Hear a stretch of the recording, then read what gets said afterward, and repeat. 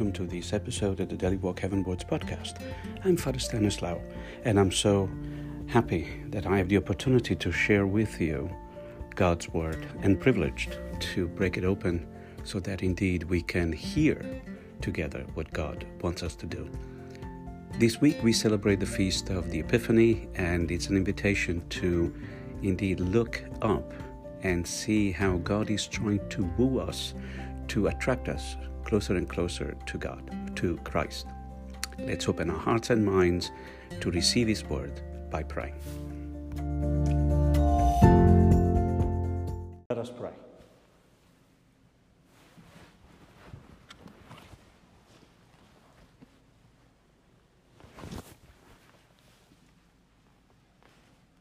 O God, who on this day revealed your only begotten Son to the nations by the guidance of a star, grant in your mercy that we, who know you already by faith, may be brought to behold the beauty of your sublime glory.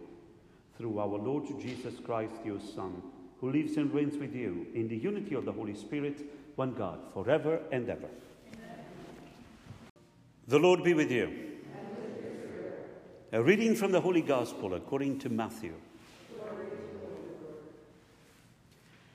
When Jesus was born in Bethlehem of Judea in the days of King Herod, behold, Magi from the east arrived in Jerusalem, saying, "Where is the newborn King of the Jews? We saw his star at its rising, and have come to do him homage." When King Herod heard this, he was greatly troubled, and all Jerusalem with him. Assembling all the chief priests and the scribes of the people, he inquired of them where the Christ was to be born. They said to him, "In Bethlehem of Judea, for thus it has been written through the prophet. And you, Bethlehem, land of Judah, are by no means least among the rulers of Judah, since from you shall come a ruler who is to shepherd my people Israel." Then Herod called the Magi secretly and ascertained from them the time of the star's appearance. He sent them to Bethlehem and said, "Go and search diligently for the child. When you have found him, bring me word that I too may go and do him homage." After their audience with the king, they set out. And behold, the star that they had seen at its rising preceded them until it came and stopped over the place where the child was. They were overjoyed at seeing the star, and on entering the house, they saw the child with Mary, his mother. They prostrated themselves and did him homage. Then they opened their treasures and offered him gifts of gold, frankincense, and myrrh. And having been warned in a dream not to return to Herod, they departed from their country by another way. The Gospel of the Lord.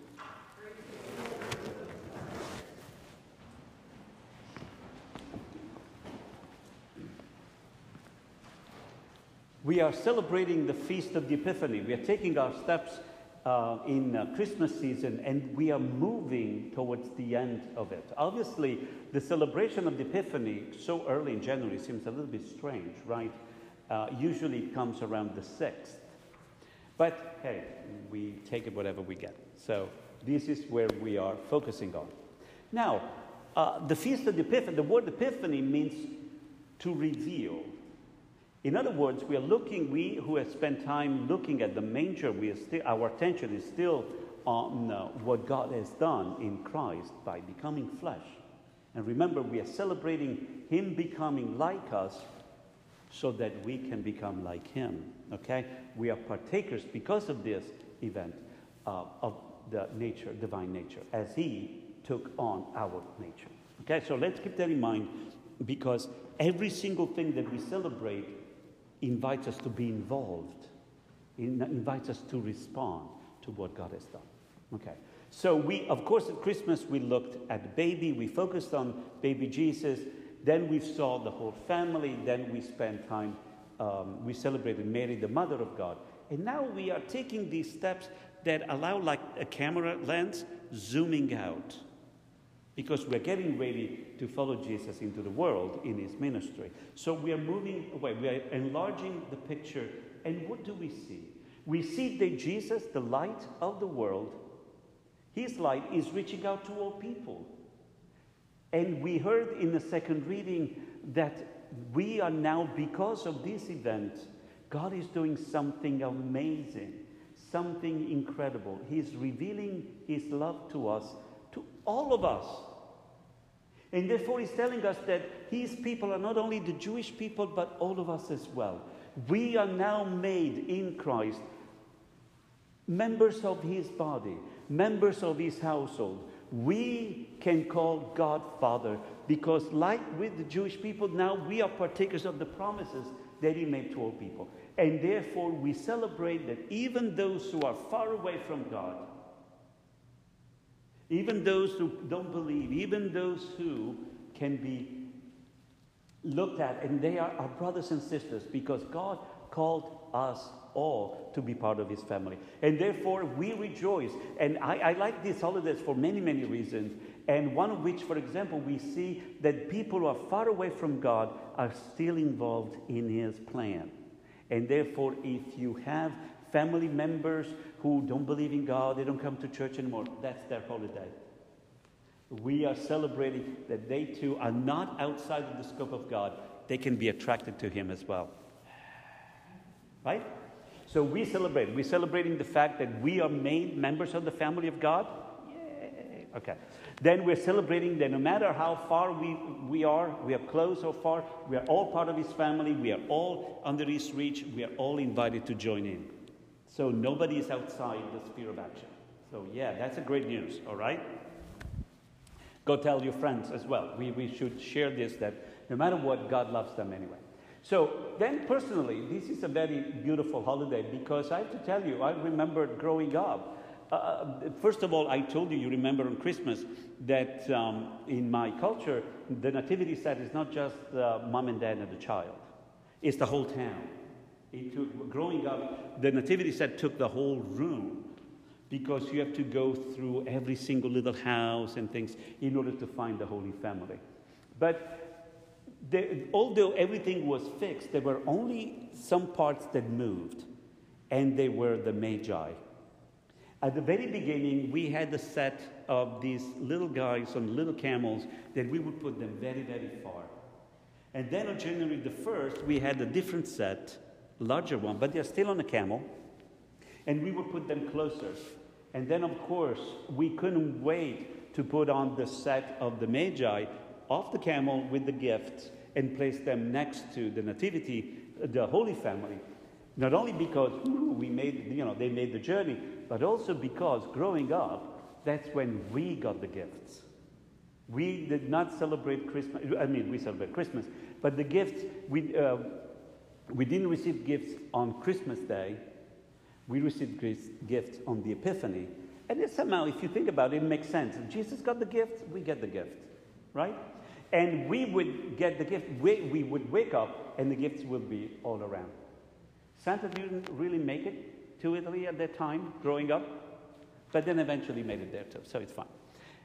So, this holiday always brings some very warm memories. But now, entering into this story, it also allows my heart to rejoice because this is a full holiday. So let's very quickly go through it and enter into the story because we have some work to do.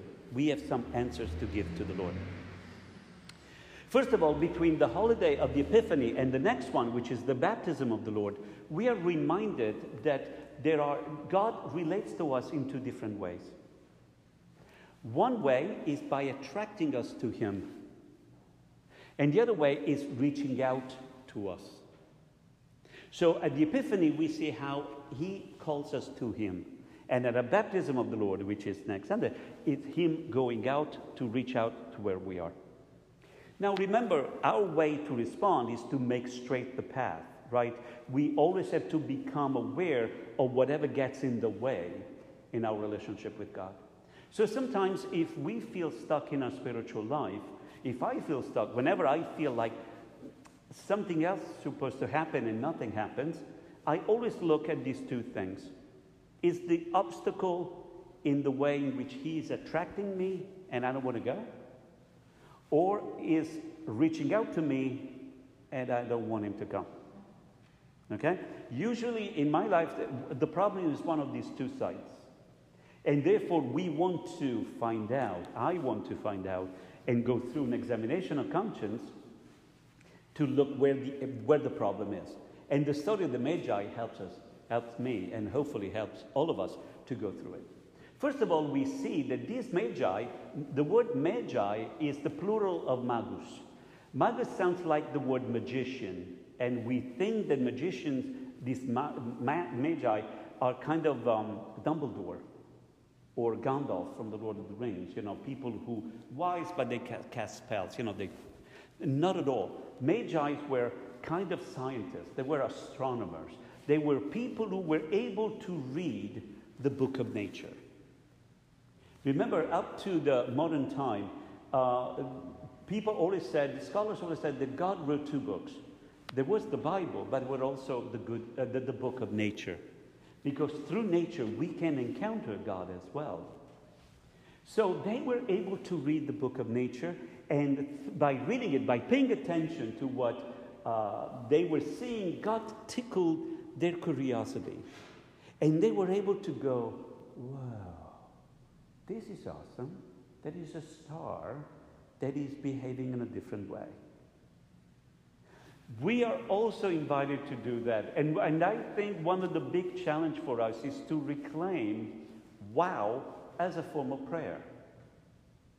We as Christians nowadays, especially in this society, have lost the ability of being amazed by God because we are focusing on this is it, this is right, this is wrong, you're in, you're out, left and right. My goodness.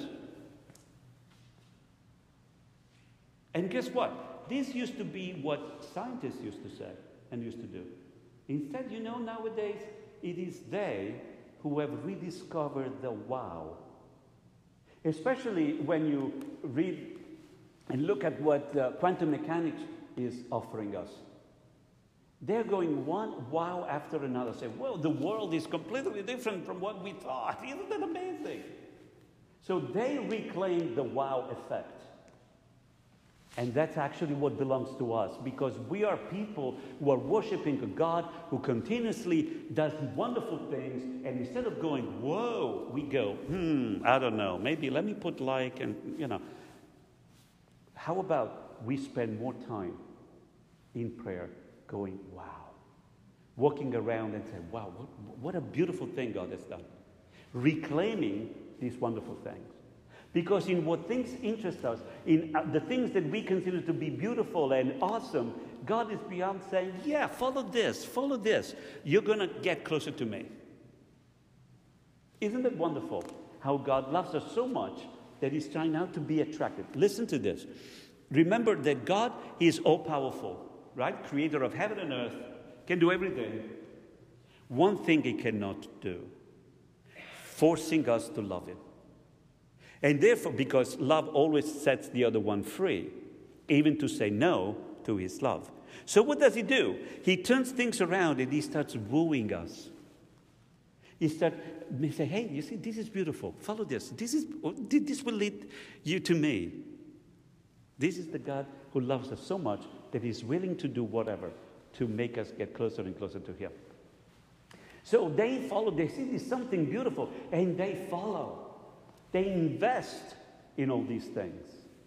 And they go. And they follow the path. And the path always leads to where the path leads to. In fact, the book of nature can only lead us to God up to a certain point. And in fact, they go, and they cannot understand where the star was leading them, but because the path was already there, it was easy for them to go. And where do they go? They go to Jerusalem. They go to the king, King Herod. And they go to him and say, where is the newborn king? Really? Well, that didn't go very well with King Herod. How many kings can there be in a kingdom? One. So you don't say to the old man, hey, there is a new king coming. And you expect him to go, oh, okay, that's pretty nice. Because you know what happens? Kings don't retire. They have to be killed or they have to die. Make it look like an accident. So that's what happens. Like the text tells us he was really upset. Of course, he knows something is about to happen. And remember that King Herod was very generous, I'm saying this sarcastically, towards his competition. In fact, it's very famous, he had a particular temper. He used to kill people who would challenge his role as a king. In fact, he even killed some of his children because they were next in line. So we know why the whole Jerusalem was upset with him. Of course, because the guy was very generous in letting people know that there was only one king. But this is a challenge for us as well. Okay, we know that Jesus is born. We know that he's the light of the world. Now we want to follow, but we need to make a decision. Are we going to let him be our king? Looking at Jesus in the manger is adorable because he doesn't do anything. But we have to remember that this child is the king of the universe. And therefore, we have to ask ourselves, am I willing to let him have a word? Am I willing to let him tell me how to live how to live a life as a child of God? The throne cannot be shared. Only one king can sit on it. We have a choice to make. And then look at what's happening. King Herod wants to find out where the Messiah is supposed to be born. And he calls his people. They have a Bible study, a Google search. They find out where it is. And it's in Bethlehem. And what does Herod do? He tells the Magi, go search diligently for the child, and then come back. You tell me where it is, and I go and worship him. How bizarre. Here is the child, the newborn king, and you stay home? I would send somebody, like, go check it out, right? This is competition. But how many times we are hearing God inviting us to take a step, to get closer to him, and it doesn't fit our schedule, it doesn't fit our mindset, it doesn't fit whatever, and we go, no. Some people tell me, Father, I don't go to church, but my parents go there all the time. Good for your parents. How about your journey with God? Oh, I'm good. We're good. Really. But my parents go all the time. Sometimes, we don't want to take that step. We are challenged to become closer to God, but we have something to say about everything and everybody else. Oh, the Pope is wrong. The church is wrong. The gospel is wrong. God, you understand? We have to move. Discipleship means going and follow. Have the discipline to follow the master. Okay, so the Magi now see the stars. You see, I told you that the book of nature can only lead us to God up to a certain point.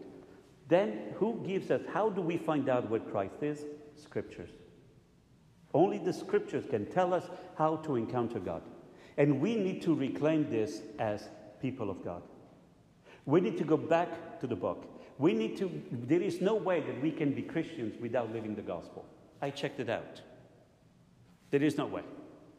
We are people of the gospel, not about something else, no matter how good they are. The magisterium of the church, the highest office of the church, is described as the servant of the Word of God. Above the Word of God, there is nothing. We ought to put those words into practice, because only there we can find who God is, what he wants, how much he loves us, and how we can live this wonderful life. Amen? As a matter of fact, I've been putting on Facebook, hopefully we will find other ways of doing it, a way to read the Bible together every day. I put a little portion there just to become familiar with what the content of that book is. So hopefully you will find a way to join me every day to take this step together. All right. So they learn because of Scripture. They learn what Christ is, and they go, and they're overjoyed because now they're going to encounter Jesus. And they go there, and look at this. They say nothing. They go. It must be night because there is a star involved. They go in, they see Jesus and Mary. Probably Joseph went to Wawa to get some, I don't know. And they go, they prostrate themselves and they give gifts. They bring something to this encounter. How about us? Sometimes people tell me, and I was one of those people, that says, Father, I don't go to church anymore because I don't get anything out of it. And I always tell people, good for you. That's awesome that you don't get anything out of church. We don't come here to get something out of it. We are here to get someone. You understand the difference? We are coming here to get someone, not something. A lot of people think that the holy, it's about getting the host. And once we get it, we can leave. We need to recatechize ourselves because that's not what it is. We are here to encounter someone, but just like that, we have to bring somebody to get somebody. And that somebody must be us. I'm willing to give myself to you, O Lord, so that He can give Himself to us. Amen? Amen. So we have gifts to bring every single time. And I'm not talking about the envelope. I'm talking about bringing ourselves to Him so that we can experience this exchange. He became like us so that we can become like Him. But now there is a final detail that we need to also take a look at and put into practice. After the encounter with Christ, what happens? The Magi are warned in a dream not to go back to Herod, but they go to their country by another way. Every single time we encounter Christ, we cannot go back to live our life as we did before. Every single time we have to change something so that we can live as children of God. If we go back and do the same thing, there is no growth. So we are challenged every single time to go back home by another way. I don't mean by a route, different, like the GPS, recalculating. But we have to start living our life always different, always a little bit different. And only in this way we will be more and more like Christ, more and more exploring and experiencing the life of the children of God. As we continue to pray, we want to thank the Lord that He is revealing Himself to us as this beautiful, beautiful, beautiful Father who is calling us. And in Christ, we find a way of becoming united with God. And we pray that we start looking at our lives and making sure that we can follow the Word. Because only in this way, only by living the gospel, we will be able to reach the goal, encountering Christ, exchanging our life for His as He took ours, and experience what it means to be loved by such a wonderful Father. And make the choice to live our life as children of God.